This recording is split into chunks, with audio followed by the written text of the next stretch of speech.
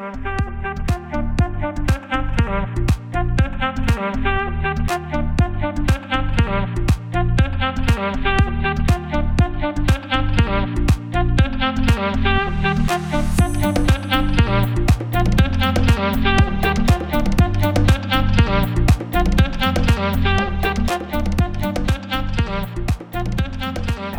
and welcome to the Tectonic Takes podcast, and we would like to welcome our very special guest this evening, the first pick in the 2006 MLS Super Draft out of UCLA, former New York Red Bulls, Toronto FC, Colorado Rapids, San Jose Earthquakes, and U.S. men's national team player and 2010 MLS Cup champion, Marvell Wynn. How are you doing, Marvell? What's up, Marvell? I'm doing very well, guys. How you guys doing tonight? Good. You know, we're excited to have you on, but thanks for your time. We truly do appreciate it. Of course. I'm happy to do it, guys. Yeah. Then, so I'm sure you kept up with the MLS season. There's a possibility of all four of your former clubs to make the playoffs this year. So that's a little interesting tidbit. Yeah, two of them already clinched, the Toronto FC and New York Red Bulls. So two more to go. I mean, we'll see whatever luck I have. I guess once I leave teams, they do all right. Well, except for the one exception when I left Toronto, I went to Colorado. That one time, 2010, that kind of worked out for me. But, you know, I mean, that's perfectly fine. I mean, I want to see my Quakes in there, obviously, right? Right. And, you know, I still have love for the Rapids. I really do. Even after, 5 years of being there, I love this city. I love it. It's a good place. So, I mean, get all those old teams in there, and you know what? You missed one. I was actually drafted by New York, New Jersey Metro Stars, but they became the Red Bulls like 2 weeks later. So that's how old I am. Wow. Yeah. Yeah. That is pretty crazy. I mean, I totally forgot even about the New Jersey Metro Stars, right? So. Yeah, you even forgot my name there. Yeah. All right. You're not the only technically you're former Metro star for those 2 weeks. You're not the only former Metro star in the soccer media business now that Tim Howard's covering Premier League. So, yeah, right. It's pretty interesting. A little bit more well-known, but I'm glad he's still a defender. We see a lot what goes on the pitch, and, we're not all kind of crazy. Yeah. But Tim Howard's not a FIFA legend like Marv here, so I mean, you might be more popular just to be honest. Oh, you mean when it comes to the FIFA? Yeah, or it comes to just in soccer knowledge of the world, right? A lot, maybe more people know you because FIFA is very, renowned in the world, while the Premier League, is pretty well known too. But just with the younger kids, they might know you more, right? Oh, I mean, I'm telling you, I'm still getting messages in my DMs, just like, man, you're just a picture of my card. And they're just being nice. They're saying, your card was broken. I use your card all the time. This is so great. And, usually I just do like a sprinter emoji and then like a respect fist or something like that. That's awesome. Just let them know that give props. Like, if they can reach me, they can contact me. Let them know that I see it. It's like, guys, appreciate you. Yeah, this seems like a good time to mention the one fan question we have. So he asks, Farim Kareem asks, have you ever played as yourself in FIFA since you are so fast? And I'll change that to ask, when was the first time perhaps that you played yourself in FIFA, since I'm sure you had to try it out, right? I had to try it out. I think so. I have played myself in FIFA. I'm not a big sports guy. I'm usually into RPGs. I'm usually, alone, solo dolo. So given my Final Fantasies or Dragon Age, and then I'll be playing, The Witcher 3. Good choices there. Yeah, I'll be on my own. I'll be happy as can be. But playing myself in FIFA, it was pretty cool because I think I played the 2005 version. That might have been my first year. I think number one overall. They kind of went all out. I was like, oh, that does look like me. 2 years later, just the generic, just nothing going on. And I like using my speed. I think 2005 or 6, like it was very easy to cross the ball and just get on the end of headers. So I just had me run down the lines and then cross. But at the same time, all my friends would play me and they put me up top because they thought my speed would just translate to offensive prowess. Yeah. No. One of my boys said, your awareness is so low. I tried using you, kept running into a goalpost. I'm like, leave me alone. It's not my fault that you put me at striker. Yeah, man. You know, I am absolutely lost. I feel like I'm on an island out there. I want to know what to do. Come on. Yeah, this isn't like pick up at like a barbecue or something. Like in that case, like you'll see I'm an effective striker, huh? Yeah, we're at a professional level. Gotta treat me as such. Keep me in the back where I know what I'm doing. All right, so we're gonna Mauro, I'm going to ask you a couple rapid fire questions to get to know you, or kind of like what you like, and basically tell all our viewers a little bit about you. All right, so we'll go with favorite Earthquakes moment.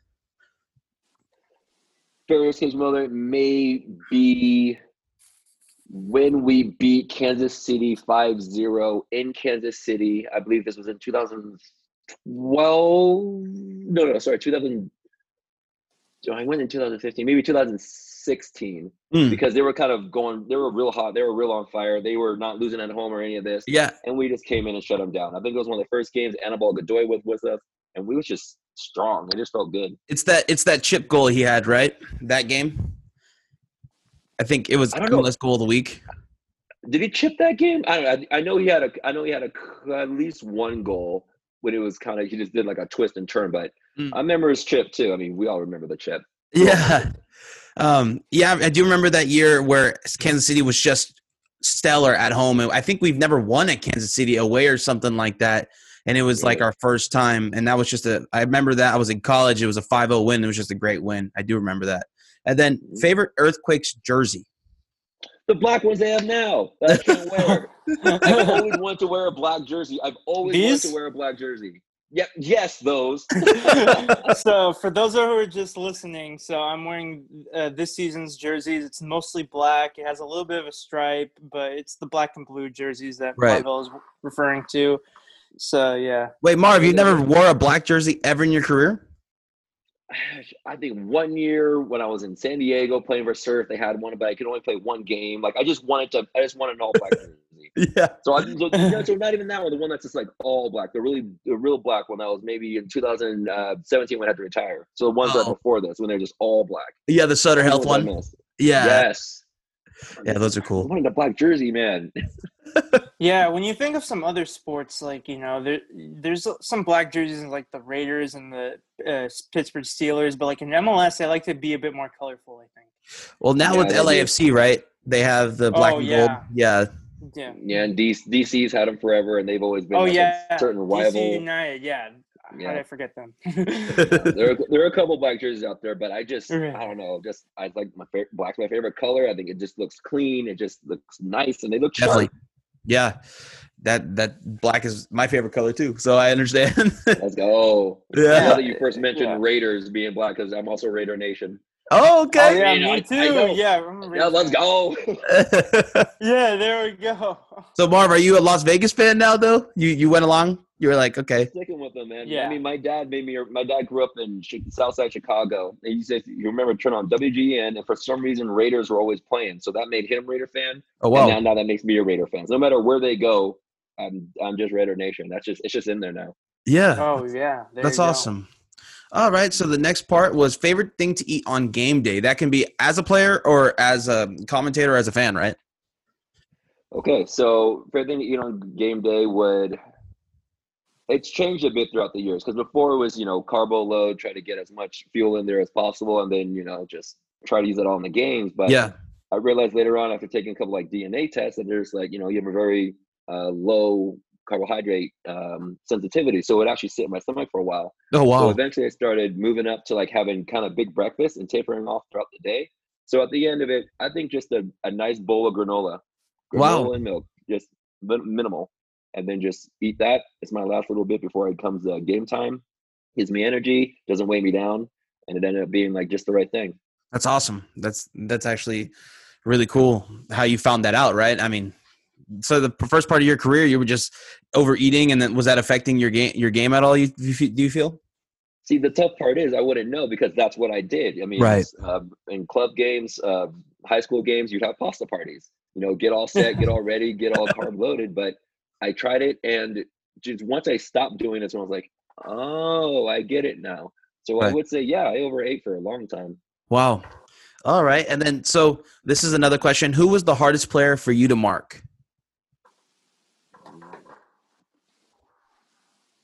I feel like I'd be bragging now because in my head I'm like, Ronaldinho was tough, Messi was tough, Cristiano Ronaldo was tough, Beckham was annoying, Eto'o was pretty fast, but not that fast. Most annoying. I would say Cristiano Ronaldo. Wow. Okay. He was super annoying. I played him just. He was on, Madrid and I was on TFC, and it was a preseason or mid-season friendly because it was summer probably. Yeah, and he was just annoying. Like first he'd get on the ball, so then all the crowd would cheer and be like, "Yeah, what's he gonna do, Mark? What's he gonna do, Mark?" And then he'd get on the ball and he started doing step overs. I'm like, "Where you going? Where you going? Where you going?" Then he just pass it off. I'd be like, "Whoa." Then one time he actually tried kicking it by me, running by me. I got it from him, but I mean, then again, we went up for one header once. I was all set up. He just jumps from the side, flicks it on, goes around, gets the ball back somehow, and then scores. So wow. And then I mean, he poster boarded me. It was like on a magazine with me going like this, and he was just flying above me. I was like, well, the sun was in my eyes. I couldn't see him. I didn't know what was going on. No one cares when you're just sitting on top of a magazine just being just owned. Yeah. So that will say him. That's awesome. All right. And then what stadium was the hardest to play in? So this can be any away team that you played against that you felt that their environment was just insane. Environment just insane. See, I mean, it doesn't really bother me when stadiums are loud. Like Seattle is super loud, but it doesn't really bother me. It's just really frustrating with all that and the turf. So I guess it kind of gets to me in that sort of way. Yeah. Fans that kind of, just would rather jeer than cheer. I would say definitely Philadelphia, but a close second place would be Salt Lake. Okay. Fans that are right behind the goal, talking to the keeper the whole warm up. They're not. Oh wow. They're not nice people. Oh wow. Okay. I think there was a thing where like Tim Howard turned around and he said something back to him, and everyone's like, "Oh, how could he say that?" I'm like, I guarantee they were saying way worse. But finally, he said something, and then there it goes. They said a couple things. They said a couple things to me too, but it is. That was that Rocky Mountain rivalry, right? Rapids, Real Salt Lake. I think it was. Again, I was never on Tim Howard's team as a Rapid, but I do remember hearing that he said something back to their fans, and it would most likely would be in Salt Lake. Yeah. Yeah. So I was just wondering if like you heard those things from the RSL fans, probably both when you were both at San Jose Earthquakes and Colorado Rapids, because you play all the Western Conference teams pretty often. But yeah. Yeah, I heard things from the fans back there. They said they said that we were doing a jog around the field at the end, and it's like, Marv, I blanked your sister. And I was like, I don't have really? A sister, wow. But that's a really mean thing to say. Yeah. So I there's no doubt in my head that Salt Lake again, a second two, but Philly, they love jeering. I really think they do. It's fun. It's more fun there. Yeah, I never knew that about RSL. Wow, that's nice little tidbit there. During your time on the Quakes, who did you hang out with the most? Brian Meredith and I hung out quite a bit. Let's see, Sean Francis a bit. Okay. And then obviously when Chad Barrett came along, I mean, we went to UCLA together. Yeah. There you go. Then we also played in Toronto together. So I mean, once he came, he was my roommate, and then we were just boys again. Yeah, that's awesome. I love that guy. He recently had a daughter, so if he ever hears this or anything, congratulations, Chad. Yeah, congrats, Chad. That's great. He's one of my best friends when it comes to the soccer world. That's awesome. Yeah, Chad Barrett reminds me of what Will Bruin's doing right now for the Seattle Sounders. Mm-hmm. He's a very hardworking and pretty useful player to have. He bounced around a lot in the league, but wherever he went, like, you would get some production out of him, and teammates enjoyed being around him. So he's definitely a player that I enjoyed seeing play. Yeah, it's good to hear that. I like hearing some good stuff about some good people. Do you still stay in contact with Sean Francis and Brian Meredith as well? No, not as much, to be honest. Mostly just Chad. I mean, I kind of wish I did, but there's just such a revolving door. I mean, I played in Toronto for 3 years. I mean, that was just in and out and in and out and in and out. Coaches, players, staff, anything. So, I actually don't talk to them too much. Don't really see what they're doing or anything. But that's one thing about my post career that I wish I could adjust a little bit to. Keep in touch with those guys. Yeah, I think Brian Meredith. I think Brian Meredith still works for or plays for Vancouver, right? I think he's still. Oh yeah, he was. Yeah, that's right. He's still in the league, and yeah.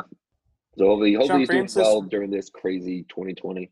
Yeah, right. Yeah, Sean Francis recently he last played for Louisville City, one of the better USL Championship teams, and he last played in 2019. So maybe he's still around the United States. I know he's originally from Jamaica, so maybe he splits his time. But yeah, it's good players to become friends with, though, even if you don't speak to them as much as you would like.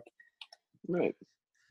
Yeah. So real quick, I want to just acknowledge, since we covered this question in the rapid fire segment, Jeff Vikas wanted to know your favorite game in San Jose Earthquakes jersey. Thank you for the question. And also want to thank our sponsor of this podcast, Roughneck Scarves. And then we can talk a little bit about your childhood and early experiences with the sport. Go ahead, Fabi. Yeah, so your father played as an outfield for the Pittsburgh Pirates, San Diego Padres, Chicago Cubs, and the Hanshin Tigers in Japan. Did he inspire you to pursue sports as a passion and later a career? If they did, it was so early on that I didn't really notice. I got into soccer going to watch one of my friends play in little indoor, and they were down a man. So my mom just volunteered me. They were all 4, I was 3, and I just kept running, and I really enjoyed myself. So then I just kind of kept playing soccer.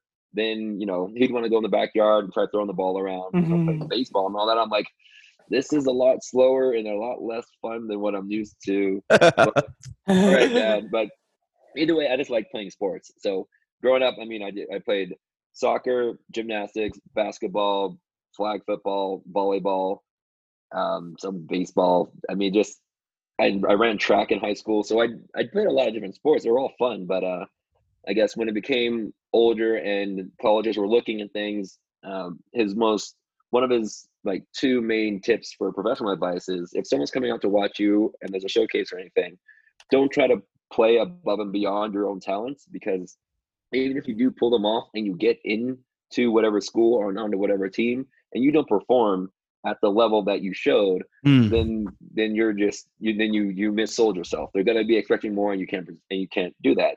But what you need to know is they're coming out, they know you, they've heard about you for a reason. Just go out and do what you do. Give them what they know you're going to give them, and just do it consistently, and that'll take you far.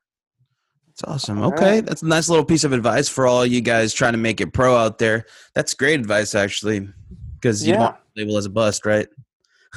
Yeah, exactly. Granted, he would never think I would be number 1 overall or anything, but I was like, I'll give that to my dad. Yeah. So you were born in Pittsburgh, but I guess you spent most of your childhood after your dad finished his playing days in baseball in Poway, right? In San Diego? San Diego, yeah. I think I was in Pittsburgh for maybe 2 weeks, and then we went out to San Diego. We were in downtown San Diego for a bit, but Rancho Bernardo and Poway mostly is where I was raised. Well, so I moved to San Diego in 2019, and we currently live in Scripps Ranch, so we're right near Poway. So that's a small world right there. You're a neighbor. You're a neighbor. Yeah, of there mine. we go. I absolutely know Scripps Ranch. Yeah, there we go. So, and in Poway High School, correct? That was your high? Hello, Ivan? Yeah. Oh, there we go. So, yeah, that's where you set a 100-meter dash time of 10.39 seconds. So that's pretty much when you knew that, regardless of what sport you're getting into, most likely soccer at that point, you were going to be one of the fastest players on the field, if not the fastest, more often than not. Huh. Well, to be honest, I never really considered myself to be that above and beyond fast. Wow. Which is, it's weird to say, but whenever I would play, it was just I would run enough to get the ball back. Right. It wasn't but there was a feeling of, if you have the ball and you're running towards my net, I'm going to catch you. You will not get there. I will not let you get there. Yeah. So I suppose in one way it wasn't, I know I'm fast. It doesn't matter. I can outrun anybody. It was more so I got this defending thing down. So I'm just going to stick to that. So people want me to Dominic Oduro to race or Dane Richards. We were on the Red Bulls together for a bit, very fast guys, but there was never any You want to go, bro? You want to go? Okay. Do you think you could have beat him though if there was? They're both quicker than me. Oh no. Dom had long strides like me. So I think Dane Richards could beat me short distance. Like maybe even his 40 was faster. Right. But I mean, you're not getting away from me. You're not going down the field, man. There you go. I mean, yeah. All right. So tell us a little bit about your experience at UCLA for the 2 years you played soccer. How did you like it? Was there a lot of partying behind the scenes? How was it for Marvell Wynn at UCLA? So unfortunately, I probably have the most boring college experience of like ever. I was so nervous about being at UCLA and performing that I would go to bed at like 9:00 at night and just be so nervous for whatever preseason or for whatever practices that we're gonna have to have because I felt like I had to perform and I was so nervous. Like there were a couple parties. There was a soccer house for a little bit that has since been torn down, and they sent it to us on like Facebook, and everyone that's like cried because that was like our gathering spot. I think Chad Barrett lived in that house for a little bit. So oh wow. So I mean, there were definitely some fun experiences, but a lot of the experience, I mean, I loved going there. I loved being around, like-minded individuals, a bunch of athletes. It was the first time I saw a college football player, and I'm like, where were you built? Like, there's no way that you're human. These people are massive. So, I mean, it was good. A lot of fun experiences, but, while the partying and outside of stuff, I was just laser focused. It was super, super boring. And I would say that I'm one of the select few that move on while being in that kind of zone. I think a lot of people have fun and enjoy themselves, tend to perform better. So, I was just very strict on things and, made it out though. That's awesome. Did you ever go back and finish your degree, or did you finish it in those 2 years? How did that go down? So when I first got drafted, I was like, okay, everything's focused on soccer. Got to focus on soccer. I'll go back someday. Mm-hmm. Retirement happens, or I think in 2016, I started looking into SNHU, the sponsor of Major League Soccer, and you get like 75% off tuition.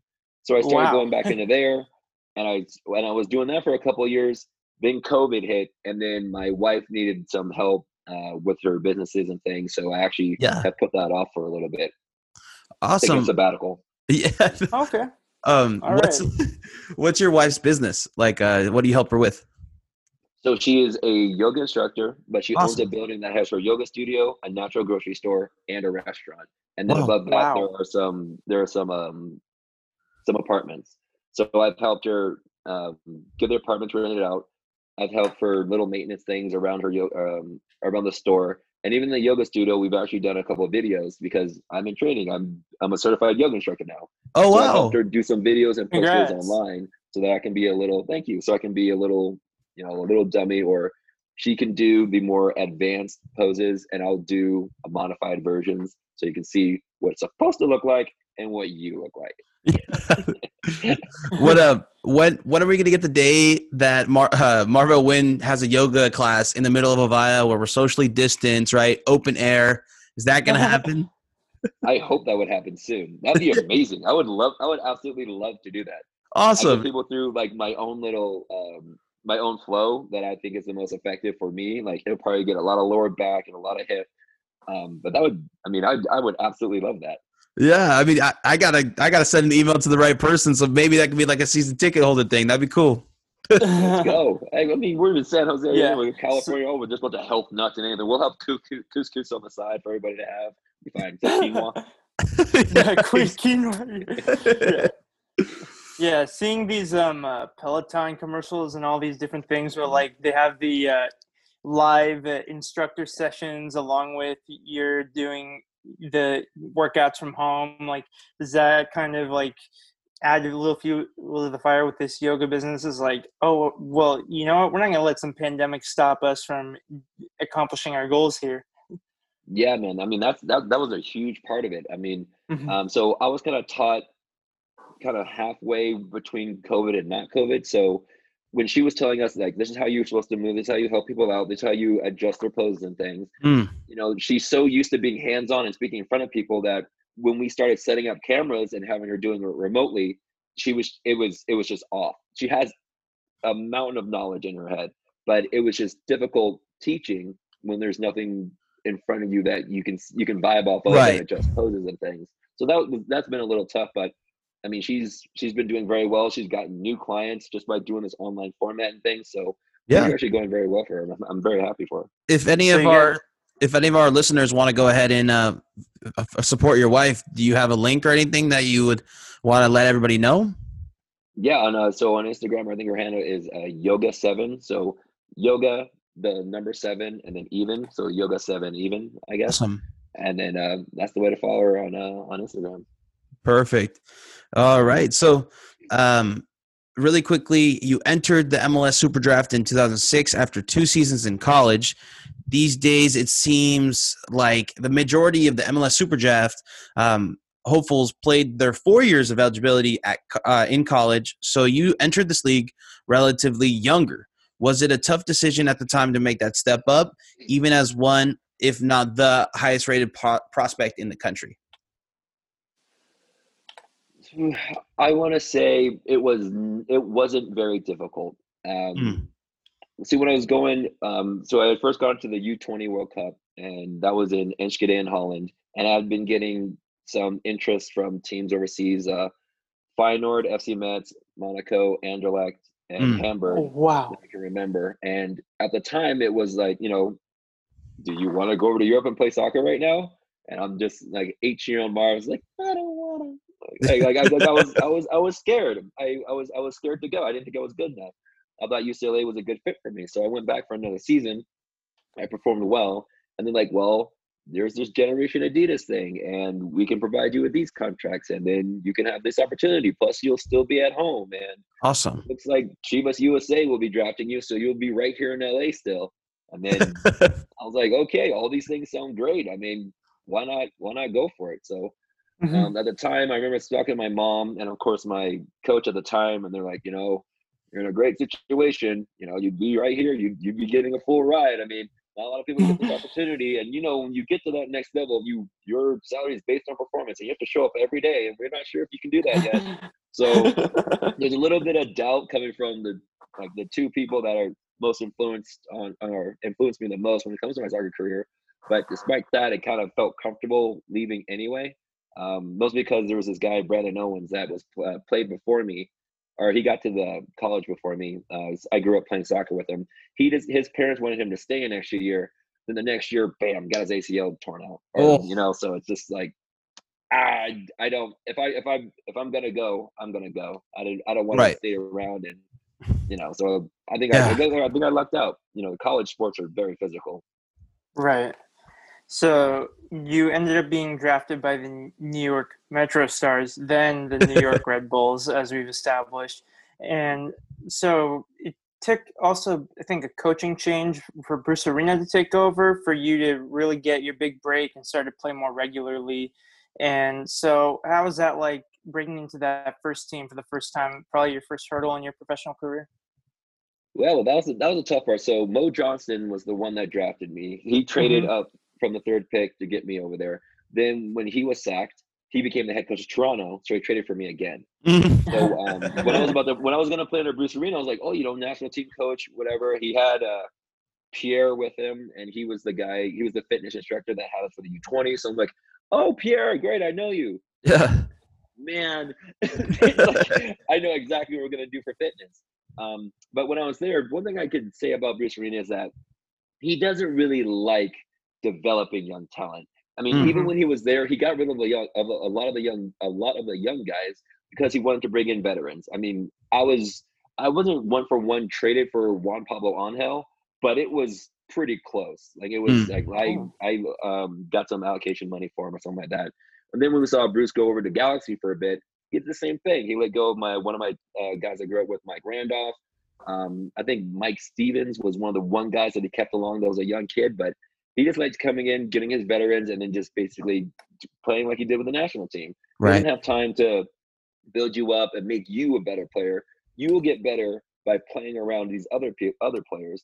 And if you can get onto the pitch, then you get some game time experience. But other than that, he's not making sure that you know how to do this right, or where it's supposed to be tactically. It's just he comes on, he's like, this is what I want from you, do it.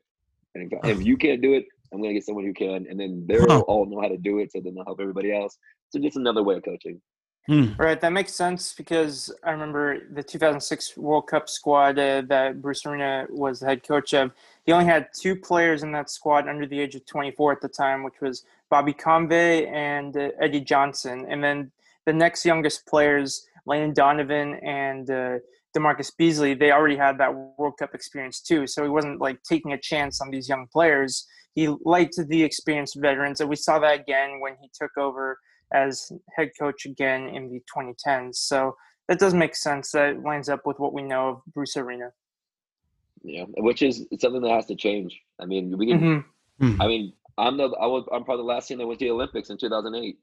That speaks to our youth. You know what I mean? Wow. We need more going on. I mean, whether it be you have the conflict of saying, don't you think multi-sport athletes can make the best soccer players, or if it's just we raise soccer players and then they're better tactically. It's wherever you go. Yeah, it's never as clear cut as like, oh yeah, take Tom Brady out of football, put him in soccer. Take LeBron James out of basketball, put him in soccer. We're winning a World Cup. It's not that simple. Yeah. When you look at the women's soccer team, U.S. women's national team, that these aren't the types of players like you're not going to put Megan Rapinoe on the basketball court. So these are soccer players that they live and breathe the sport their whole lives, and that they're able to accomplish so many great things. And if there's something lost between how we're developing young girls to become great soccer players and young guys to become great soccer players. So that's definitely interesting. Yeah, I mean, if I wouldn't mind putting Megan Rapinoe on our flank for the U.S. men's national team. She would do great. I mean, she's so good. I think she would be better than a lot of our guys. Take no mess. Come here. You want to hit me? Exactly. She recently engaged, I think, to Sue Bird too. Congratulations to her. Congratulations. Good for her. Congratulations. Yeah. So you also made your U.S. men's national team debut in a friendly against Argentina in 2007, which preceded your involvement in the 2008 Olympic squad for the Beijing Olympics. So that must have been an incredible experience. Tell us a little bit more about that. They're really good at soccer. Argentina is really good. I mean, I think we were even winning 1-0 at halftime, and then it was just experiencing such a different level directly, and it was so many small things. It was just Mascherano in the middle, just laying out balls one touch and diving them perfectly, and then everybody else kind of moving and knowing what they're doing, and then when they're on the ball, they could do whatever they wanted. There's potential that they could run by you. There's potential that they can do a 1-2 around you. They can dribble you and juke you out of your socks and then move on. It seemed like before with MLS soccer and national team things, in American, like we're very fit. We like to run. We're just a very fit country. So we get the ball and you pass and move. When you're not on the ball, you move. So we're just very active and we just move all over the place and so often. But seeing them, that's just like they could have walked and everything would have played just the way they did it because they're just so good technically. It was overwhelmingly impressive. Wow. Right. Yeah. And so you make your debut against one of the best teams in the world, and Argentina would eventually send an Olympic squad that would win the gold medal in Beijing. And when you do get to the Olympics, you're put in a really tough group.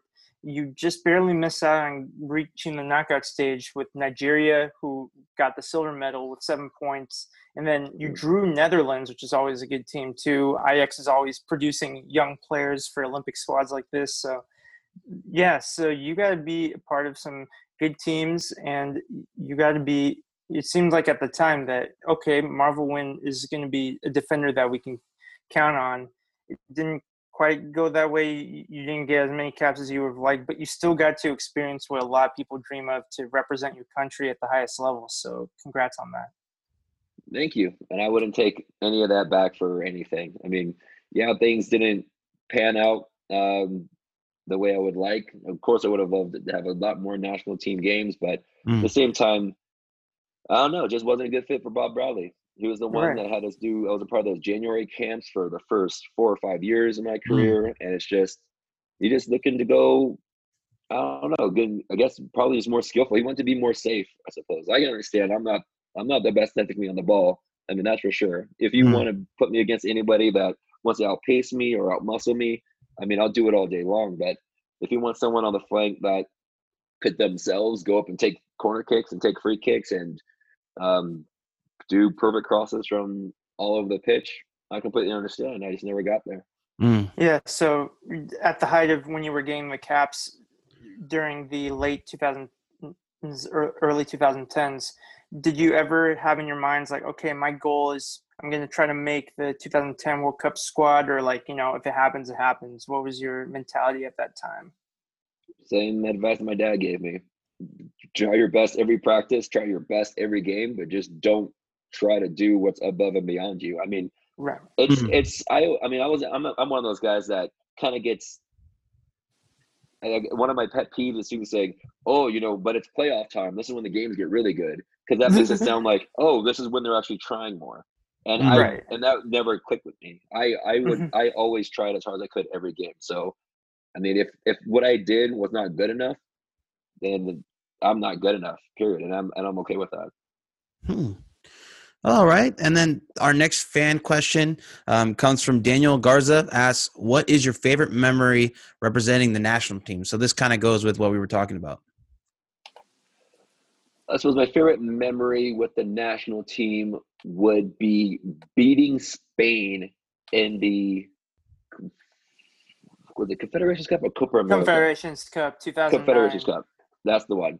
The Confederations Cup 2009. And that was in the semifinals. And they were going on some crazy streak as well. Like hadn't lost however many games in a row and won World Cup and all that. I mean, that was awesome. I was right on the bench, cool with it. I was still there, got to experience it all. And then, even the next game, we were winning 2-0 against Brazil.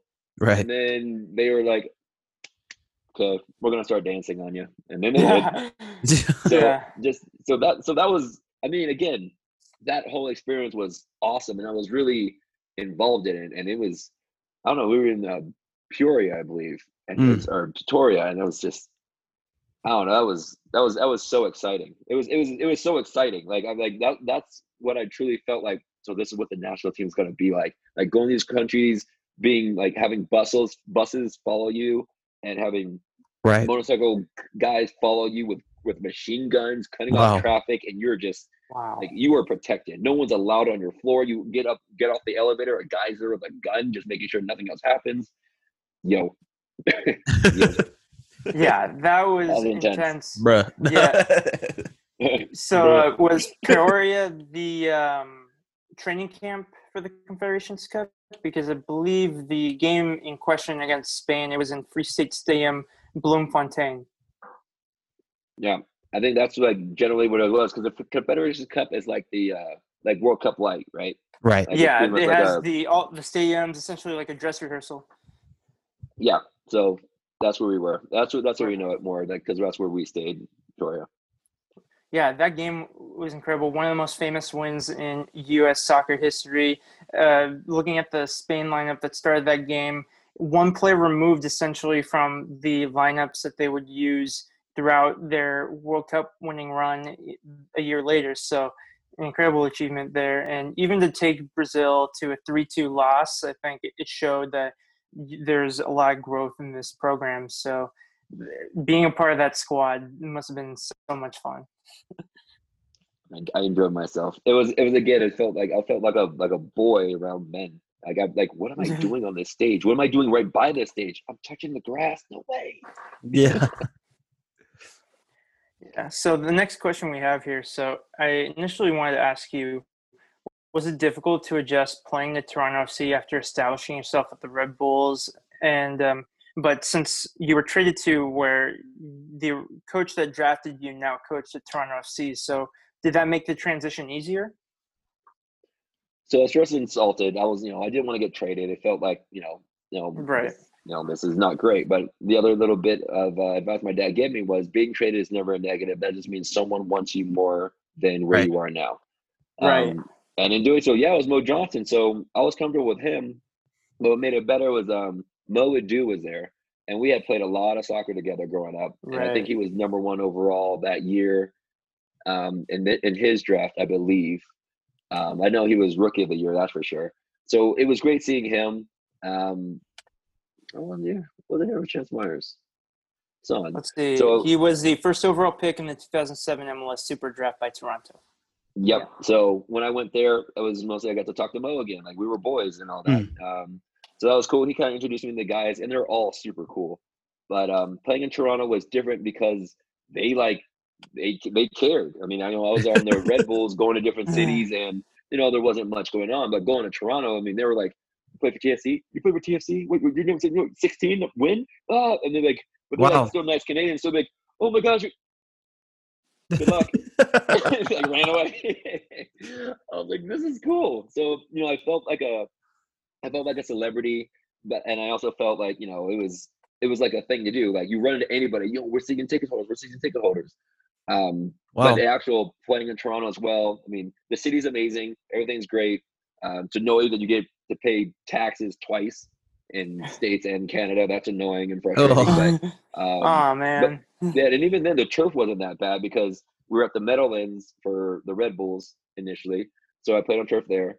And then I played for turf for 3 years with Toronto. And so it would end up that turf is the bane of every pro soccer player's existence. They hate it. I mean, I'm sure you've seen the big guys come through the DPs and say, "I'm not playing on turf." It makes sense. We get it. But I mean, I guess the hardest part about that was the taxes thing. Other than that, everything else was pretty cool and great.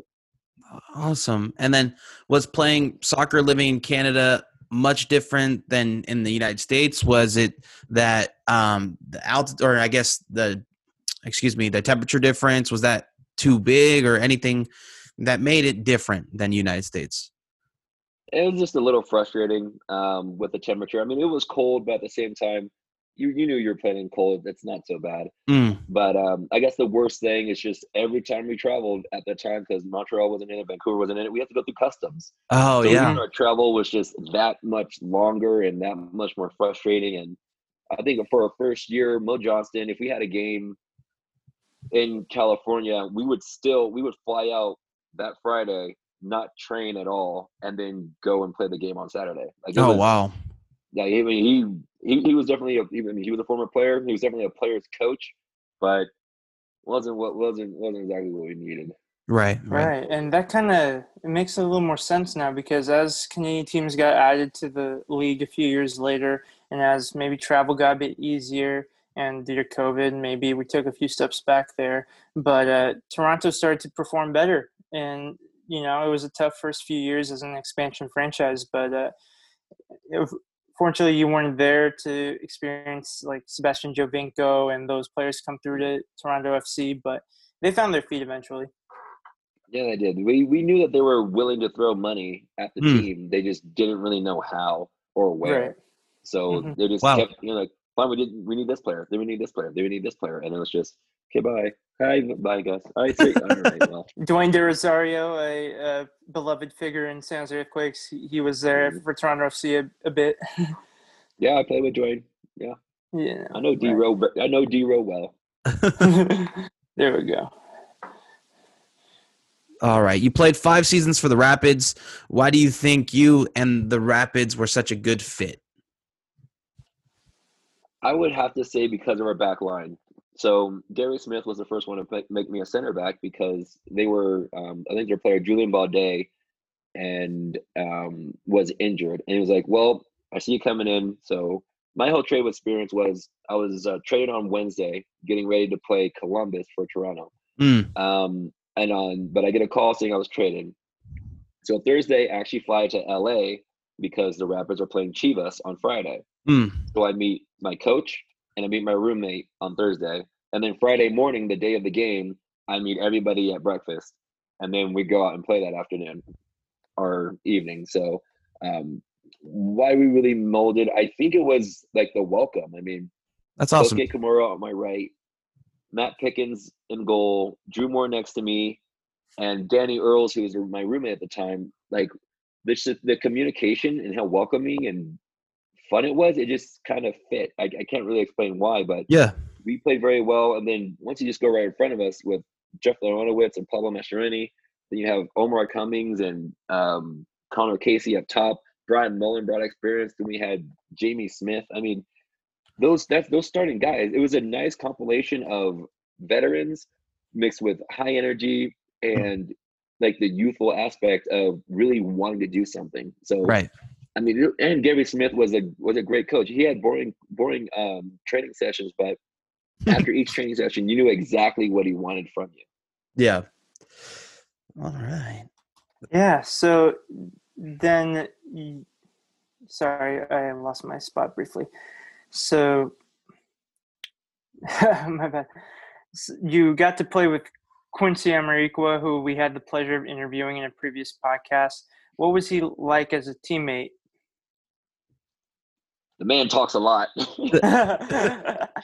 Man talks a lot. It's almost like whatever, like the joke was like, whatever you're talking about right now, Quincy has a major in. And he double majored in whatever you're about to talk about next. Right. Like it's just like he just always has answers to things. And it was just talkative, but he was funny to have in the locker room.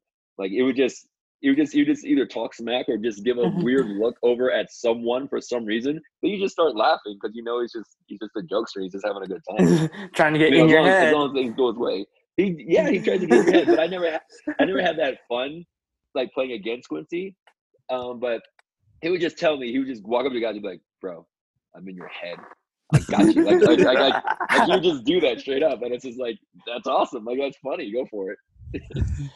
Yeah, that's exactly how he would say it. Yeah.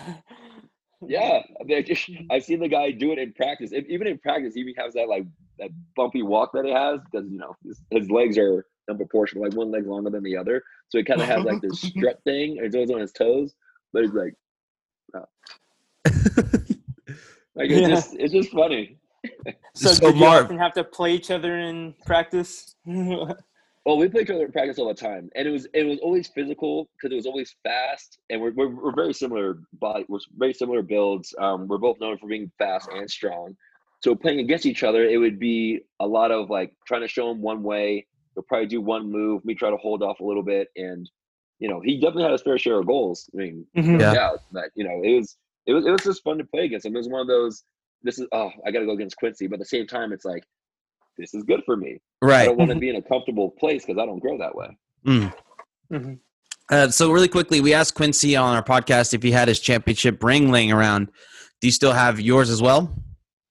I am currently in Denver, so I do not have mine on me, but mine is in Quincy, Illinois, where home is. So okay, perfect. Yeah. Does yours have Marvell on it, or does it have Win? Because Quincy's actually has Quincy on it and not Amarikwa. Really? Yeah. Mine has Win on it. Oh, okay. Win, my number. I think it has a score of. Did he show it to you? Yeah, he did. Yeah. So we saw it. We have it. Yeah, it's nice. There's a lot of information on there. It's crazy. But I guess I still have my ring. I wasn't gonna show it to you guys, but definitely still got it. Yeah, Quincy was saying.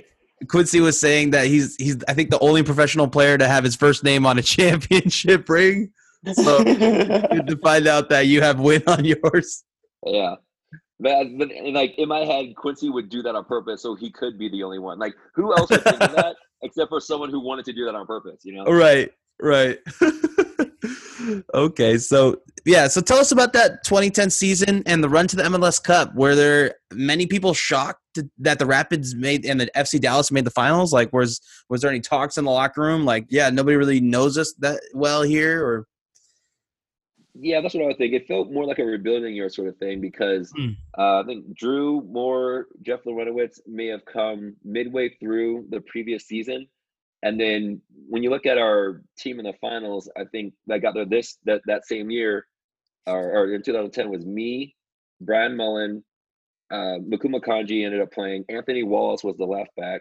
I think we might have added one or two more, but it was just kind of bringing a few guys together and seeing what they can do. And we all surprised ourselves. I mean, we loved having Jeff and Pablo in the center of the park. I mean, we basically played with two defensive mids, so our whole plan was, you are not scoring on us. We might score a goal, but if we do, you're not scoring on us. Like that's what's like our whole thing. And we were all kind of on the same page. It felt so comfortable, a feeling that I haven't felt on any other team professionally. The closest one would be when I went to San Jose. But when we got on the field, it was just comfortable. Like before I got the ball, I knew where I was going. They knew what I was thinking, and then we just kind of moved like a machine. And we all knew what was going on. Dallas, on the other hand, they had gone on some run where they had so many games won in a row, or taking no losses at home, or some kind of record-breaking season, and they were the hot team. I remember when it became us in the finals, it was pretty scary because we hadn't lost to them throughout the season, but I think we tied them both times. Yeah. So just on paper of what had happened throughout the year was, man, this is going to be another one. Like, so we just leading up to it, I was nervous as going to be, but I was happy because Preki traded me from Toronto earlier that year. He got canned in the summer. So I took pleasure in that, which I shouldn't have. And the final was back in Toronto. So, I mean, I was on one. I was like, this is meant to be. Let's see what happens. Yeah. Yeah. Definitely. So, you also beat San Jose Earthquakes in the process in the conference final. It was an odd system where, because there were 6 teams that qualified from the Western Conference and 2 from the Eastern Conference, that 2 teams from the West had to go through the East, and it ended up being Rapids and Quakes booting out the only Eastern Conference teams that year. And then in a defensive showdown, Rapids got the 1-0 winner of the Quakes. In hindsight, having played for both teams, what was that game like, and did it make it a bit awkward at first going to the San Jose Earthquakes? I never really held grudges against other teams because I never had to go to a rival team. Like when I was on New York, they're like, I mean, there wasn't really like a rival that I really was supposed to be about. I know it's supposed to be Chicago, but I was like, I don't get it. Then we go to Toronto, like, Columbus is your rival for the Trillium Cup. I was like, okay. I didn't care. I didn't care. But when I went to Colorado, instantly, very first game against Salt Lake, it was just bam, like you got hit hard with an elbow or something. You're like, oh, okay, so we're playing now. so like that never really got awkward. Like if I got traded to Salt Lake, I would have felt weird. I would have felt awkward. San Jose, nah, not so much. And even in that game, I think Kosuke Kimura, like he kicked a long ball that happened to jump over the keeper, and I think that's how we ended up winning that one. So even in that game, it was still tough. And I mean, I always had respect, but I also, it was a joke for the center backs, any defender. When you play against the Bash Brothers, we played against Lenny, and there's the other big dude, Alan Gordon. It was just, where's your bruise? Like we'd be in the locker rooms, like, oh wait, there's one, and it's just a black and blue patch, or it's on your side, or it's on your neck, because they would just scrap and scrape. Like that's just how they play. Like we're getting up for a head or whatever, and they just automatically go and grab and scrape. I don't even know if it's malicious. They're just crazy guys. But so that's the only thing I had against them. But even then, it wasn't like, well, these guys are doing it on purpose. It was just they're grabbers. Yeah, makes sense. All right. So, do you still keep in contact with the 2010 MLS Winning Cup team? Other than the Broncos Super Bowl, you have a leg up against any other Denver team in the last decade. Maybe it bonds you guys together. Only a little bit. I mean, this was supposed to be the 10-year anniversary, and there was actually supposed to be a plan of having everybody they could come in when Nashville played against the Rapids, because basically our entire coaching staff is on it's the Nashville coaching staff now. Oh wow! From Gary Smith to John Ireland, the fitness trainer, and Steve Goupay, the assistant coach, and even Brett, another assistant coach. Like we have a couple guys there. So when they were going to come by, we're going to be like, all right, we're going to have a dinner. We're going to spend a weekend together, and then we're going to try to fly in Pablo in there as well. But COVID happened, so I don't really talk to too many guys. But I mean, Drew Moore, I was recently on a podcast with him. He's a great guy. Him and Clint Irwin are back. So which is great. And then again, another one of those things that just kind of fade away. Anthony Wallace is just a great guy, so I keep in contact with him a little bit. But I miss me some. I still get to watch Jeff Lorenowicz play. Right. Oh yeah, there you go. Yeah, he doesn't plan on retiring anytime soon. I don't think. He doesn't look like it, does he? He still looks sprightly. I mean, he's moved his way back to center back sometimes, but clearly that's just a leadership role. You can tell he's a leader. They want him on the field in any capacity because he knows what he's doing and he knows how to get the most out of his teammates. Right. Yeah, he's a great teammate for sure. Because of what you were able to accomplish with the Rapids, and including winning that MLS Cup on BMO Field, which was important to you as you played with Toronto previously. Was it hard to say goodbye when you made that move from Rapids to the Quakes? Yeah, that one was tough. And what made it tough was Pablo Mastroeni had become the head coach at the time. Right. But he kind of just walked me through the whole process in terms of, look, man, like there's just so much stuff going on behind the scenes that I didn't know about. Being a player, and there's just a lot going on, man. So, I mean, we're gonna try to keep you around, man. But we'll see. And just the way you talked to me about that, and like I don't know, like exit interview and all that, I knew it was gonna be let go. I didn't know where in the world I was going. This is when, like, oh, you'll be a free agent, whatever, in the free agency world of MLS, which is right. going to be a draft anyway, and then they have to give you a bona fide offer and all this other stuff. So I did not want to leave. I had bought a place here. I was very at home. I was very comfortable, but that's the writing was on the wall. So I was kind of mentally prepared myself, which you travel a lot as a professional soccer player. So I knew I was going to be out. I just didn't know where, but I was open to it. Just, all right, let's see what may happen. So how did playing for the Quakes come to fruition? Did someone give you a call? Who was the first person from the Quakes organization to talk to you? I think the first person to talk to me was Dustin Clover. I think it's Dustin Clover. I think was a team manager at the time. But the first person to tell me was my friend Lisa. I was like, "Congrats! You're back in California." I was not supposed to go to the Quakes. So when they go about this bona fide offer thing, I was actually going to go to Vancouver. Oh wow! With Carl Robinson, who I had played with Toronto. Yeah. They had negotiations with my agent. They said, "Okay, this is what we have here." And when you're doing a bona fide offer, someone from MLS is like, they pretty much analyze you and they go about your stats and they basically come up with a number that you're basically worth. And Vancouver's was higher than San Jose's. Oh wow! So it's not like one person going around. They have like regions and zones. So Vancouver's like, okay, done deal. We just got to wait for our time to come in the draft, and we got you. I'm like, cool, no problem. And so I'm sitting there waiting, and then I get a text from my friend saying, "Yeah, you're going back to California." I'm like, it's my agent.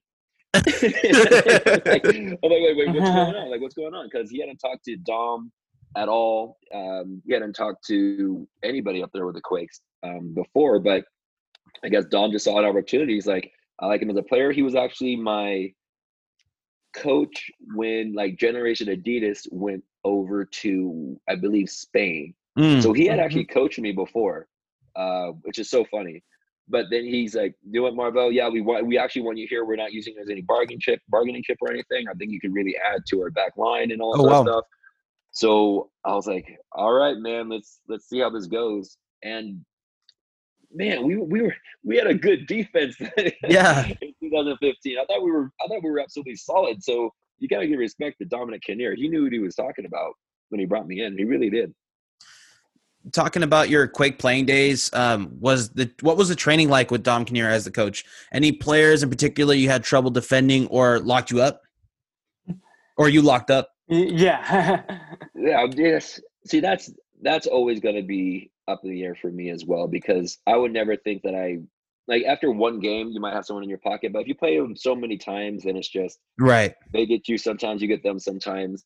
I actually forget his name. That used to play on the left side, and from the Latin America, I believe. MPG. He was drafted with me. Oh no, not him. Oh, he was predictable. He's very skillful, but he's predictable in his way of being unpredictable. I know who you're talking about. He got loaned to Chivas, right? I forgot his name. So because he came the same. It was me, Sana Nayasi, and him at the same time. But we would go against each other all the time. I mean, just constantly, and we never really one never really bested the other. I mean, once he had his days, he was on. I mean, he was tricky, he was hard to cover, but then some days he was a little off. I would get in there. Leandro Barrera. Yep. Barrera, that's him. Yeah, there we go. So I mean, he's the one I remember the most going against over and over again. Yeah. Other than that, other guys, of course, cause you trouble. They're professional players, but he was the one that I would actually go against a lot. Actually, him and Shea Salinas a lot, actually. Oh, and Shea. Shea's just, obviously he's way more direct than Barrera, but he's smart and he still moves around. In no ways an easy guy to defend. It's just those are the two guys that I would go against the most. Yeah, it's a clash of styles usually. Everyone is there for a reason. Everyone's talented, of course, but it's like rock, paper, scissors. Sometimes they get you more than others. Yeah. That's a good way to put it. Yeah, so what was it like playing in front of the Quakes fans, whether it be Buckshaw Stadium or Avaya/Earthquake Stadium? I'm not sure if you played in both, but just in general. Yeah, I just played against the Quakes at Buckshaw. I was fortunate enough to be in this hoity-toity Avaya Stadium at the time, which was awesome. Which was awesome. I mean, Avaya, I really enjoy that stadium. I think it's great. But even it shows just how much tunnel vision I have.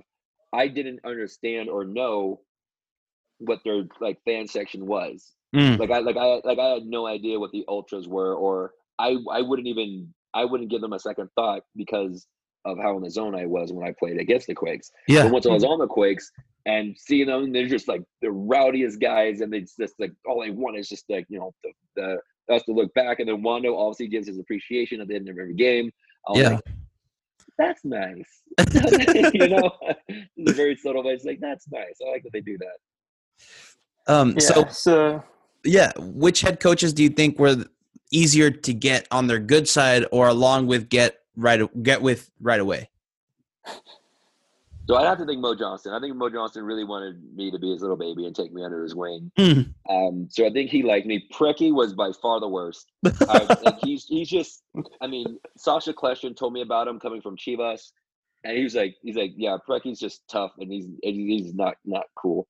I'm like, yeah, but is that something that you guys need? You guys need a little tough? He's like, not cool. All right, and that's, I don't know, that's just the way it was. There was no real. Sam Cronin played for the Quakes. He actually got on Preki's good side because he was the one person to pass a fitness thing that he had. And there's levels. There's either, he's really fit and he's the only one who passed, but Preki went with no one's fit except for him. It's wow. Come on, man. So he made it his little baby, but even then there was no real comments to have or anything like that. Gary Smith, I thought he was a great coach just because you knew where you stood at all times, and it wasn't hard to please him. If you did what you were supposed to do, he appreciated it, he saw it, and you can be on the field the next day. I like Dominic Kinnear. He's quick-witted. He's got this dry sense of humor that always makes you laugh and stuff. So I enjoyed playing for him as well. So I had a variety of coaches, and I would say those are the ones that kind of stick out to me the most. Yeah, a good callback. Sam Cronin, Wake Forest, paved the way for another Wake Forest player that's turning it up in the Premier League right now, Jack Harrison. That's right. Yes. With the San Jose Earthquakes, do you have any fond memories with the organization? Maybe it could be on the pitch, it could be off the pitch, maybe a night out with some friends or exploring San Jose. Well, what I like most about San Jose, Alves, is going to be my teammates. We love playing 22, just shooting, just playing card games on the bus, or our wine and dine events are when we can really have a good time. And I'm not trying to plug that as in everyone should go and try to get a wine dine event and donate and all this other stuff. But those were so much fun. They were just fun, every single year, because you got all the guys together. Yeah. Oh man, if you can go to Napa, jeez. You just got all the guys together, and so you're still a little stiff, a little nervous because you got the season ticket holders and you want to make yourself look good and all that. But then you start getting a little loose for one reason or another, where you get more comfortable. And now you're just hanging out with all your boys, and you realize all these people that you're sitting at the table with are cool too. They just want to talk. They just want to know more about you. They just want to hang out. Like, right. In no way are they like like completely in your brain and just want to know every single thing about you. But they're hanging out. They just want to have a good time. So it just ends up being just fun for everyone involved. That's awesome. Was there any moments from those wine and dines where you're like, oh, they shouldn't have done that, or I shouldn't have done that? Too many Cubs. Well, not the ones that I've been a part of, except for one where Jackson kept standing up on the chair. He got talked to on the side, but it was fun. One then Quincy, because they do like a little auction thing, and Quincy's like, "Who wants this?" But why? Because like for the kids or whatever, he's like, "If you don't bid on this, you hate kids." And do you want to think that you hate kids? Like, I mean, he would like. He went up there and it was an absolute riot. I mean, he won everybody heart over like immediately. So, and I think that was in fifth. I think that might have been 16 because it was just too great. It was so funny. That's awesome.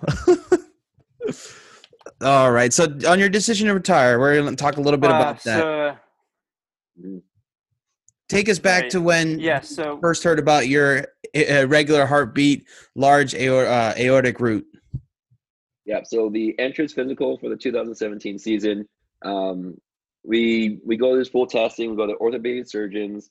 We get EKGs done, and when I got mine done, my QT angle, I believe it is when they do an electric pulse, and you're supposed to just have a direction of going like this.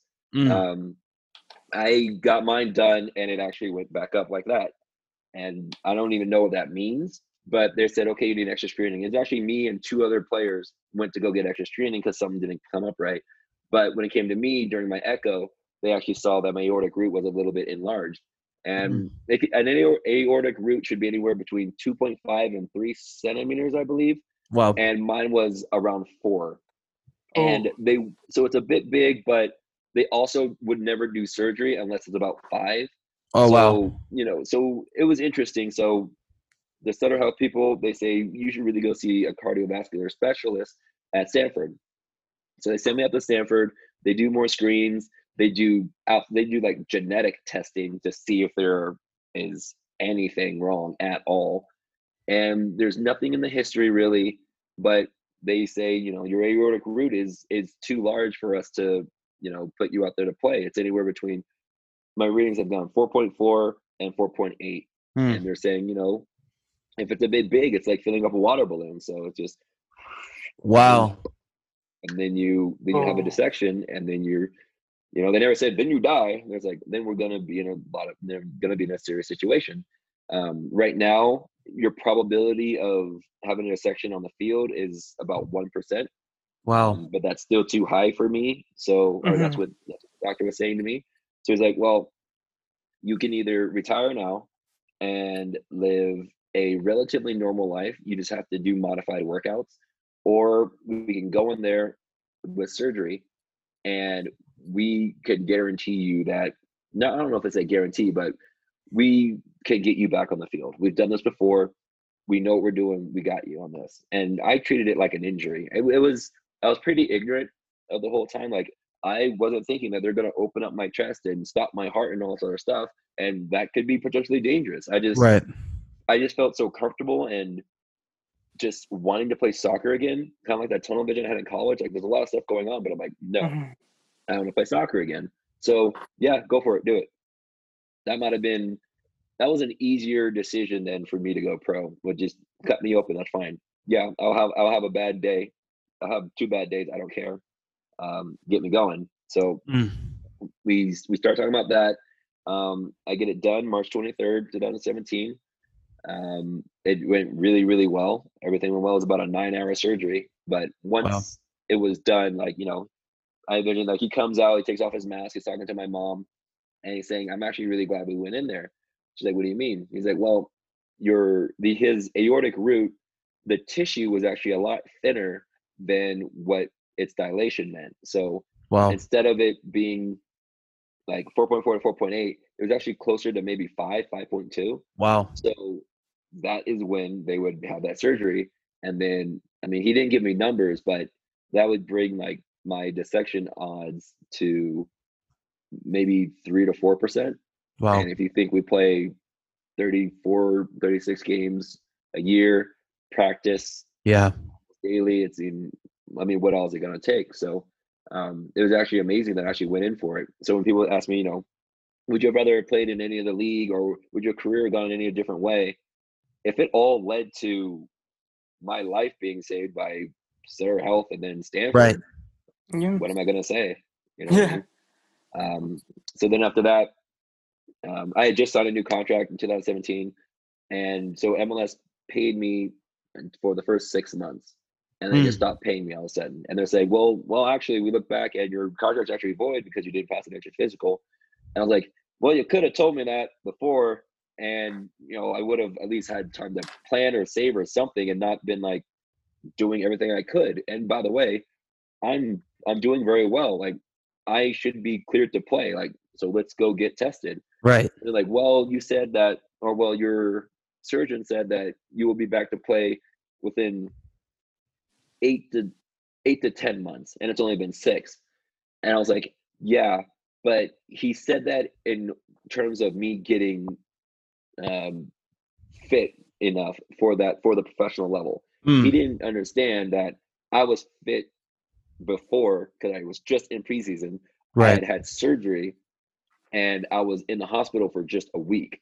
Wow. And now I started doing fitness again. I couldn't do stuff in my chest and push-ups and things, because that was the biggest part. Everything that happened inside of my chest was done. They fixed it. That's it. Everything else was the pain of actually having my chest plate healing back up again. So once that was done, after 6 months, I'm like, fine, let's go see a cardiologist. Let's go get it checked out. He comes back. He says, well, there might be a little bit of swelling with the organic tissue and the artificial material are sewn together. So I don't really know yet. We should wait. I'm like, no.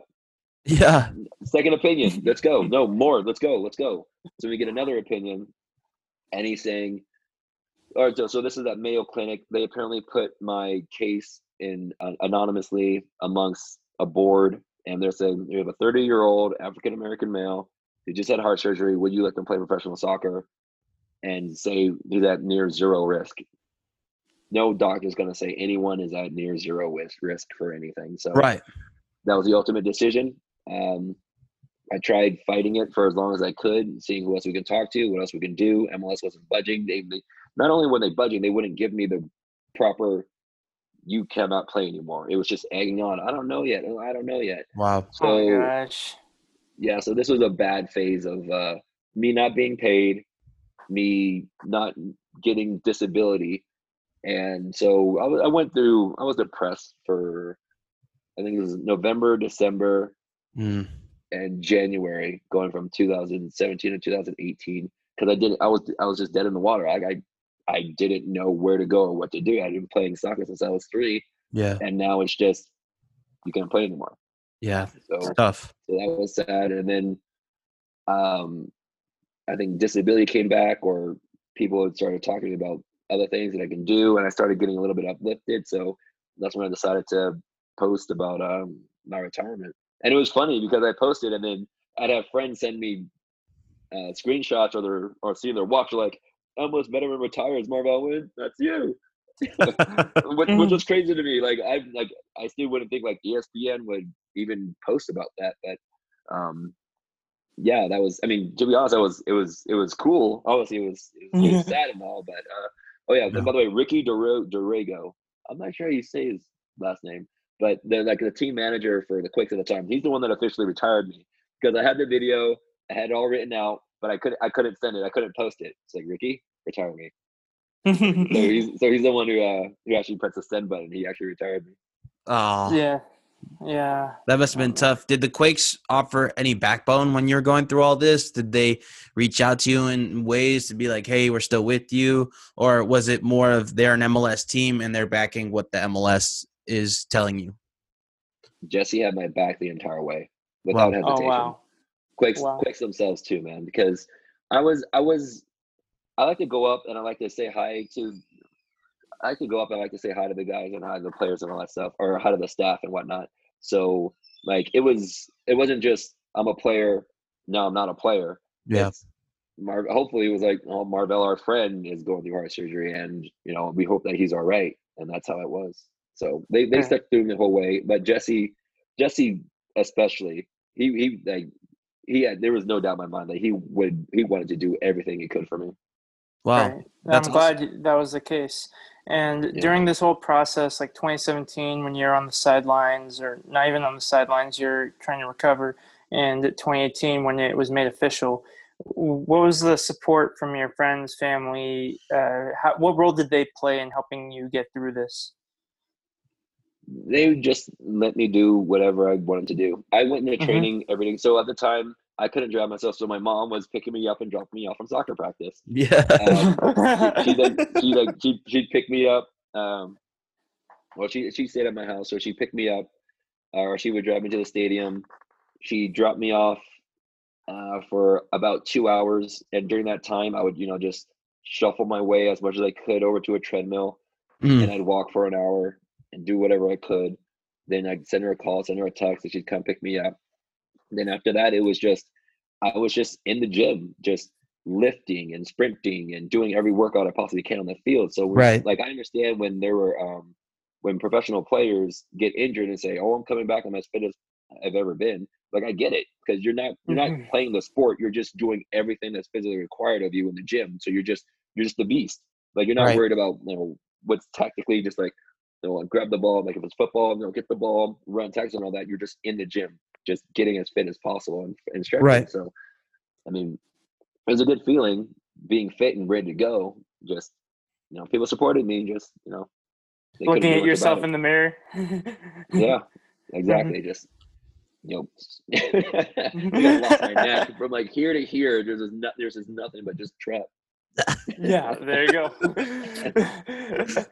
So this is going to be kind of a oddball question, but relative to now, did you see Ted Ramey at that gym at all? Or did you ever put Ted Ramey at the gym? Because he's an avid, I know, CrossFitter and likes to power lift and things like that. Did you ever see him in the gym at the Quakes, or at least, or anything? I never saw him in our gym, but we definitely swap gym stories now. Because he has his own home gym, and I'm trying to make mine and make it nice. So yeah, he's a big kettlebell fan. I don't have any kettlebells yet, but he loves himself some kettlebells. That's awesome. But every now and then he'll talk to me about like, yeah, Marv, I just went on a run. It was cool. Whatever. I just did this. And then he sent me a picture of him like jumping on top of like a 4-foot tall wall. He's like, not a bad vert for 40 or something like that. I'm like, you get it, Ted. That's awesome.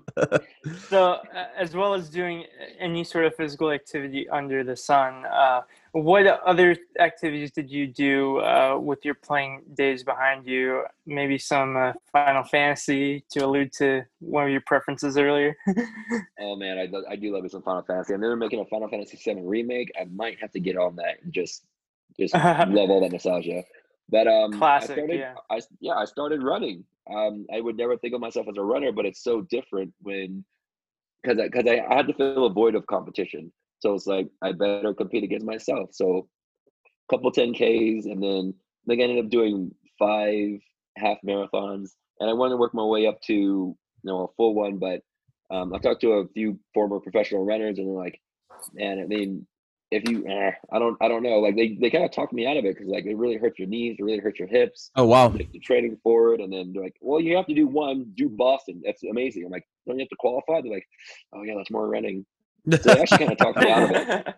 So now on the side, so now since it's all done, I've gone back to school with SNHU, going for community health education. I'm a certified 200 RYT yoga instructor. Wow. And now I'm taking courses to become an NASM personal trainer. That's awesome. So even when I was in school, if I wasn't going to be a professional athlete, I wanted to train them, work with them, and help them get to that level. So I guess I can just try to go for that now. And since we're in Quincy, Illinois, it's only 2 hours north of St. Louis. So if they're going to need a trainer with some experience, yeah.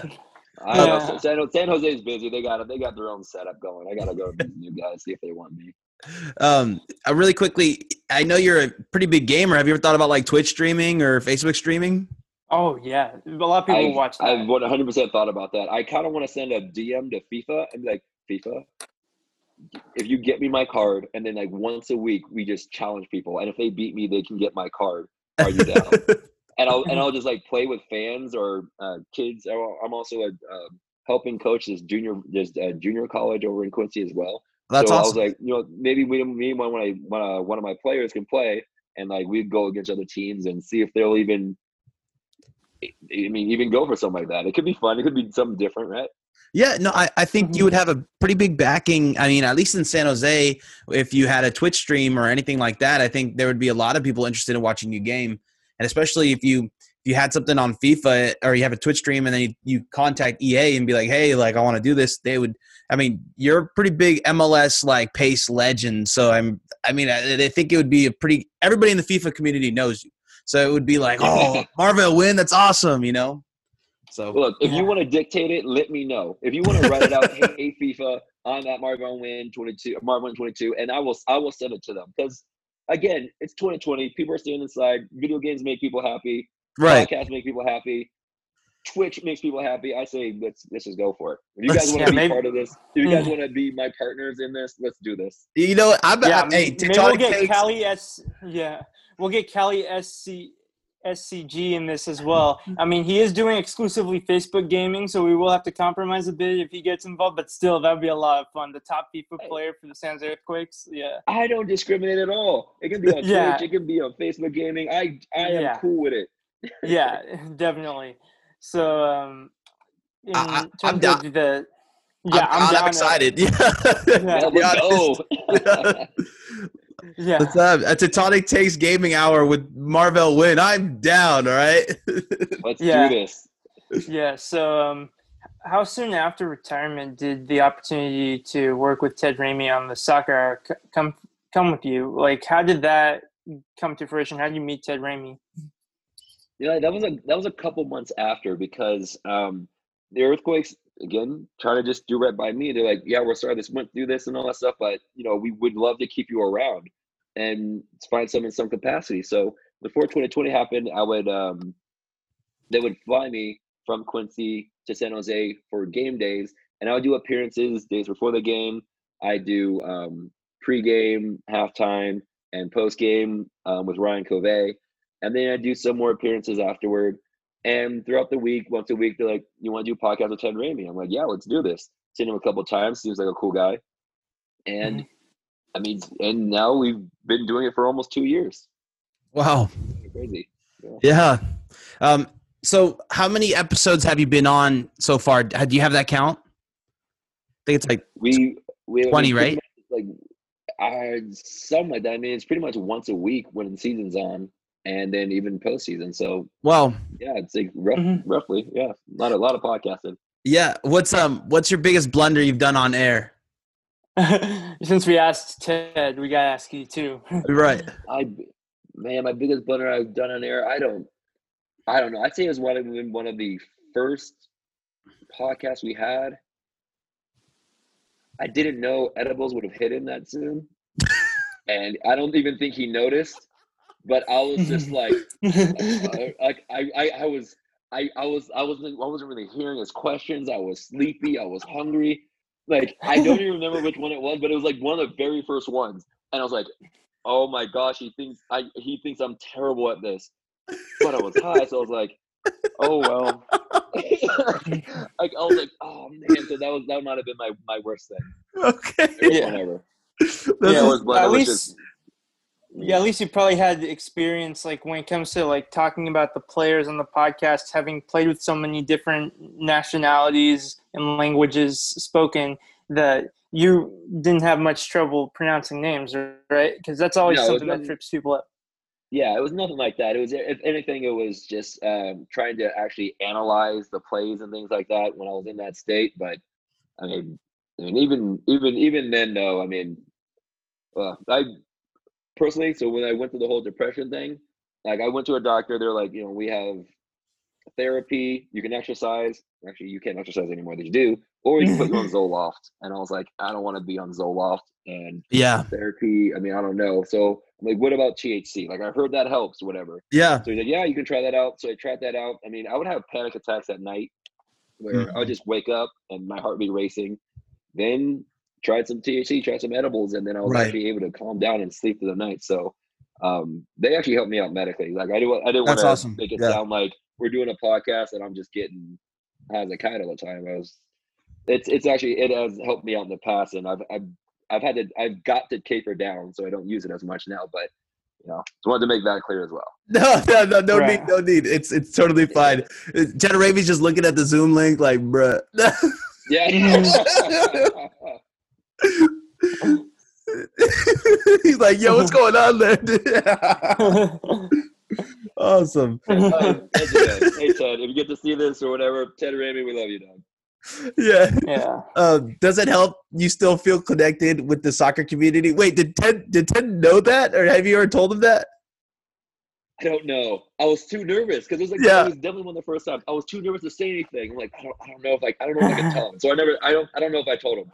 If this is the first time he's hearing about it. Fake it till you make it. Yeah. If this is the first time, you might be like, I knew something was up, but hopefully I played it off well. I don't think I did. Okay, back to the next question. Does it help you still feel connected with the soccer community? Like being on the soccer hour? It does. Yeah, it does. And it forces me to watch more. We're going to talk about a lot of different things, hear about what's going on headlines and things like that. So it actually gets me more involved than I was when I was actually playing. When I was actually playing, I didn't watch very many games on my own, looking at opposition and stuff. It's like, if we're playing a team next, we have video sessions that are specifically geared towards exactly what you should be doing.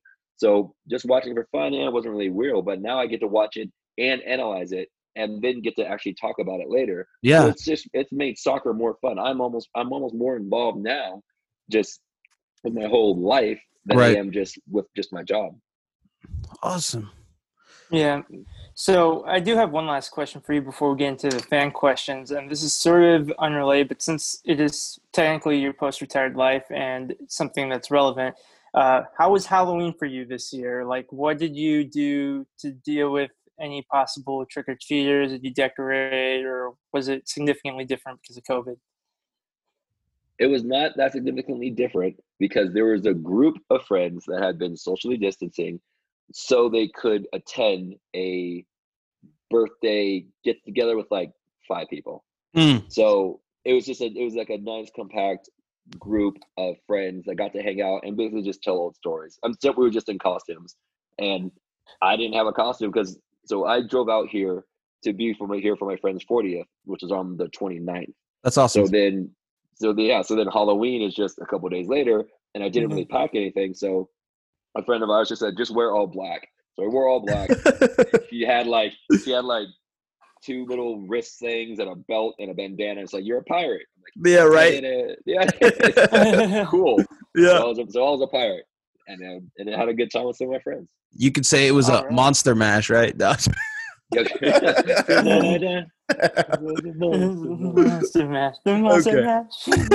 first fan question, Mike, comes from Mike Pizzo. He says, miss seeing you and hope you are in your best health. Have you given any thought to coaching at the professional level? You would be a great coach and a terrific role model, mentor, and people person. So, and then this notion was also seconded by Martin Slingastad. Sorry. Yeah. Well, hi, Mike Pizzo. I know that dude. Great guy. Hope you're doing well. I have thought about it, and I was supposed to go to coaching courses. I was going to go for, I think, straight to my B, and then work on my A. But COVID happened, so they canceled all the coaching clinics. So I have thought about coaching at a professional level. I was actively pursuing it until things have gotten delayed and kind of stretched and spread out. But there is a new schedule set out to go into 2021. So I'm most likely going to take in courses then. That's awesome. That's great news. All right. So Jared Connell on Facebook asks, since you played with Red Bulls Toronto and Colorado, most of your time at Colorado, how did you come to identify and connect so strongly with San Jose compared to those other clubs, if that's the case? Because they stuck with me in such a bad time. Like, Jesse really was like, that's awesome. We will take care of you. We will do everything that we can. In no way am I saying that the other teams wouldn't have done the same thing in a similar scenario. Yeah. But They That's just just how did. it I mean, happened. it's just how it happened. Toronto definitely wanted to make you feel at home, wanted to make you feel like a superstar, wanted to make you feel good. Colorado was just, they were more humble about things, but like we were all in a very, like the players themselves were in a much tighter group. Like the San Jose, we're cool guys when we're together, but we live in such different areas. I mean, it'd be like a half hour to try to get to like the next person and try to, figure out how to hang out. But Colorado, everyone was downtown. Everybody hung out all the time. So it was just, it was a cool group. But I mean, the love for San Jose will always be there, because if I think about my heart, I think about San Jose. Yeah, right. How well they treated me. Yeah, you can't go a day without thinking about your heart. So there you go. Yeah. So that's actually really good to hear, the stuff about Jesse Fornelli, because he does get a lot of heat from Quakes media, or at least from the fans. So it's actually really nice to hear finally from us. From us. I mean, media, wink, wink. No, but it's great to hear that he's a really good person and a really good friend, and someone that would stick up for you in this time. Yeah. I can't give enough props to Jesse on the way that he helped me through this. Again, that's one aspect of who he is. I mean, whatever criticisms you guys had for him, sure, they're valid. I mean, don't take that away in any way. But from my particular situation, he really was there for me. That's awesome. Oh yeah, we advocate, we'll definitely try to ensure that our criticisms for players, coaches, everybody, it's criticism in the soccer sense. Right. We know that 99% of people that are involved in MLS and in sports in general, they're good people. And right. We wouldn't take that away from them. All right. Yeah. So the next fan question comes from Fahim Kareem. Asks, have you ever played yourself in FIFA? We already covered. So shout out to Fahim Kareem. George Martinez wanted to say, not really a question, but there is fans that still have a lot of love for you, and thanking you for staying with us and hanging out with us at games. So they really appreciate that our fan base, the San Jose Earthquakes fan base, and now your fan base, right? Yeah, that's awesome. Well, thank you. I'm glad they liked. I'm glad they like to hear that. There are certain players that don't want any part of that, for whatever reason. But I always thought it was a fun experience to go in there with the fans and just hang out, talk to them, take pictures, or do whatever. It was just, I don't know. It was just kind of fun to do. Seeing like people's eyes light up or whatever. It's like, yeah, man, I'm doing all right, good. And then letting them see that you're not just who are on the field. I do not look happy when I played. I looked very angry. I looked very, very angry. Like my game face was serious. I don't even know how I did it. Right. Like my eyebrows would go below my shoulders somehow. I don't even know how to do that. But it was cool when you're just out there. It's like, oh, you're not mean. It's like, nah, I'm cool. I'm happy. I'm a hugger. Like, right. How can anyone think you're mean if you should check? Have you seen your Wikipedia page lately? Because you have the best smile on that picture on your Wikipedia page. I have not seen it. Oh boy, I better look. I don't know. If it's a good picture, I'll be amazed, because the player cards that they get us, they're just like, this one's terrible. You're wearing a colored shirt, so I don't think you're not in a jersey. It's not a game picture. So. It might be like a Napa shot, probably. You look like maybe a couple cups, No, I'm kidding. Oh my gosh, just kind of just glassy-eyed. Oh yeah, never happened. I don't know what you're talking about. Yeah. So Jorge Martinez, thank you for that. And then our next question comes from William Bond. So this is more of an MLS current events types of question. So what are your thoughts on the points per game model that MLS is using to determine the playoff seeding? It seems to be benefiting not Quakes teams. Yeah, that is so unfortunate. I completely get what they're talking about, because they're probably going to they're trying to make it sound like, look, COVID happened and it's not your fault. Things happen. So why should you be punished for it? And they're trying to make it into like, so how, points per game, whereas the other teams, it was like, but we did this, we had the same guidelines, except we were just able to not have it. So why should we either be punished or anything like that? So I think I'm biased because it is going against not Quakes teams. So I'm not really for it, but at the same time, Colorado's going to really benefit from it.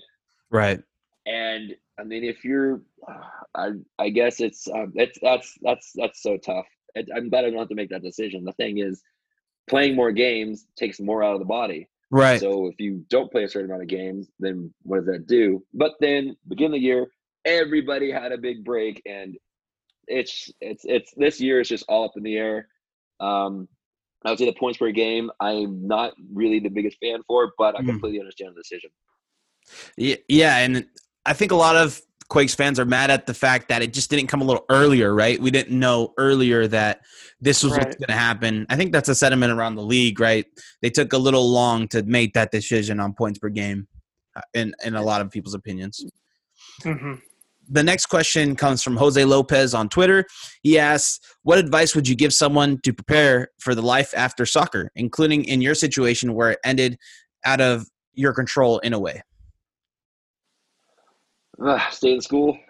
I mean, things. I would have had at least some kind of guidelines. Like I would like, okay, well, I have a major in this. Right. What can I pursue? Which just ended like, oh, save, do the little Dicky thing. Save that money. Save that money. Yeah. Always, don't be afraid to just have a nice little cushion there for everything you have to for everything you might be spending for the next, what was it? I think 2 years. Yeah. 6 months. They want you to have it stored in there. So that's never a bad idea. So then, even if you are looking for your new passion, you at least have the time and the funds to actually explore a little bit. Right. But at the same time, if you're coming off a professional career, go have fun. Go. You deserve it. You deserve it. I immediately, kind of during and a little bit after my depression, I was like, well, I'm done playing soccer, so I got to do something. What am I going to do? Right. Be like, well, you had an 11-year career. Go away. Like, go do stuff. And honestly, yeah. I think that helped me out a lot. I mean, I didn't get to go out and do that much because I couldn't really let go or release, because then I was like, well, I got to run half marathons for some reason. Right. But the idea of being able to just find some appreciation and just go and enjoy yourself and have life on a level that you haven't experienced in a couple of years. Yeah, enjoy life, man. That's awesome. That's great. That's great advice. I mean, for anybody really, if you've been into something so long that your body and your mind are tired of that, definitely go have fun. Yeah. And our last submission in this case, comes from Sam Habash on Facebook. He didn't have a question for you. He just wanted to share this picture he took with you in a game where he described as the one, it's like a Friends episode title, the one where Flo pocketed Zlatan.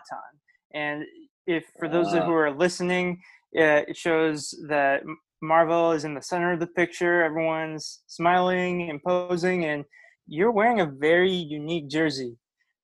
You want to describe it? How do you describe that one? It is. I think because they gave it to me like, yeah, we got one of these jerseys for you, and then it's one of the ones that's red, and it has, are they stars? Yeah, stars. It looks like a star type upside of down. It's like the upside down star pattern that they threw at me, and I was like, I'm wearing this. or like a V with spikes, right? Yeah. Yeah. It reminds me of those fire. It reminds me of those fire Nigerian World Cup jerseys. That it's just a very bewildering pattern, but like you'll remember it forever once you see it once. Yeah, those are the ones. They gave me a couple of those, or not that, a couple of different jerseys. Sorry, not a couple of that particular jersey. So I got that one, and I got the recycling one. So I've got some unique jerseys of my own. That's awesome. I don't have a full black one that I got to wear during a game. Yeah. To put you at ease with the Wikipedia thing, this is a similar smile to the one you have in your Wikipedia picture. So it's a good photo. So it's not creepy. I'm not like weird with the No, not at all. No. Okay. Yeah. All right. Well, Marvin, that kind of wraps it up for us. We want to thank you for coming on. We appreciate you taking the time out of your day to make sure that the fans have time to answer questions. So we really do appreciate that. Thank you, Marvell. Yeah. Thank you so much. Yeah, it was a lot of fun, guys. Nice to meet you guys. Yeah, nice to meet you too. This is like a San Jose Earthquakes bucket list sort of thing. Like having watched you play and having been a fan of San Jose Earthquakes and having been a fan of yours, even before San Jose Earthquakes, like watching you play for other MLS teams, I'm like, you're a good defender, and it's like it's definitely a happy feeling when I first found out that you were a San Jose Earthquakes player, and those feelings return today getting a chance to talk to you. So thank you so much. Of course. Thank you. Yeah. And we appreciate you being a part of Quakes Media, helping grow the game. I know we're a part of that boat now too. And we just want to see soccer in the best format, right? In everybody's mind and in the forefront of sports. So thank you for helping us with that too. Yeah. Anytime. We'll see you on the FIFA. See we'll see on the sticks. Yeah, we'll right. See about FIFA, and we'll see about the next Raiders game too. Oh, let's go.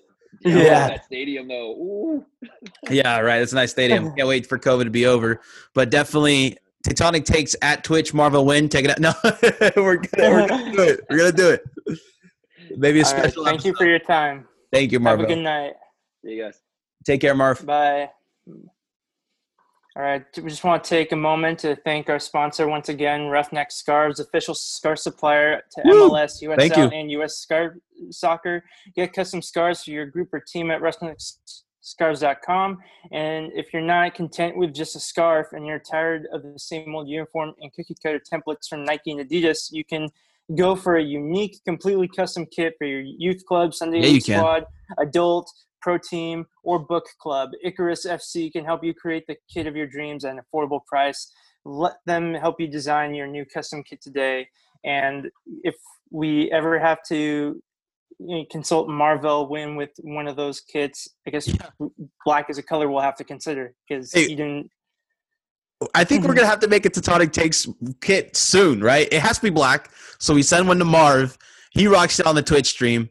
And then that's how we grow this soccer community. All right, that's how we do it. And I want to give a quick thank you to all of our Patreoners. If you want to go ahead and follow us on Patreon, we truly do appreciate it. At the end of the day, this is all money that goes back into Quakes content. This is just growing the brand. We don't pocket any of this. And we want to grow the Quakes community, make it larger. We're a little jealous of what LAFC and Atlanta have, and we just want to make it so it's like that, right? And then if you guys do have a second, please rate us on Apple Podcasts.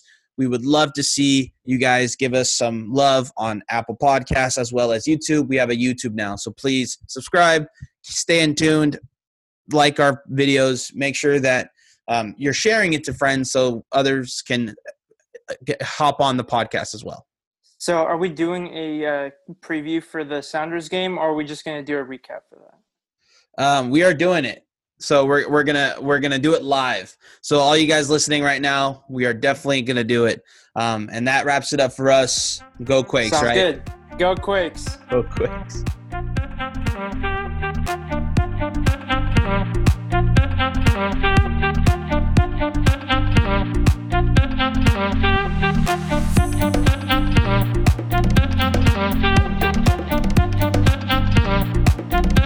Thank you.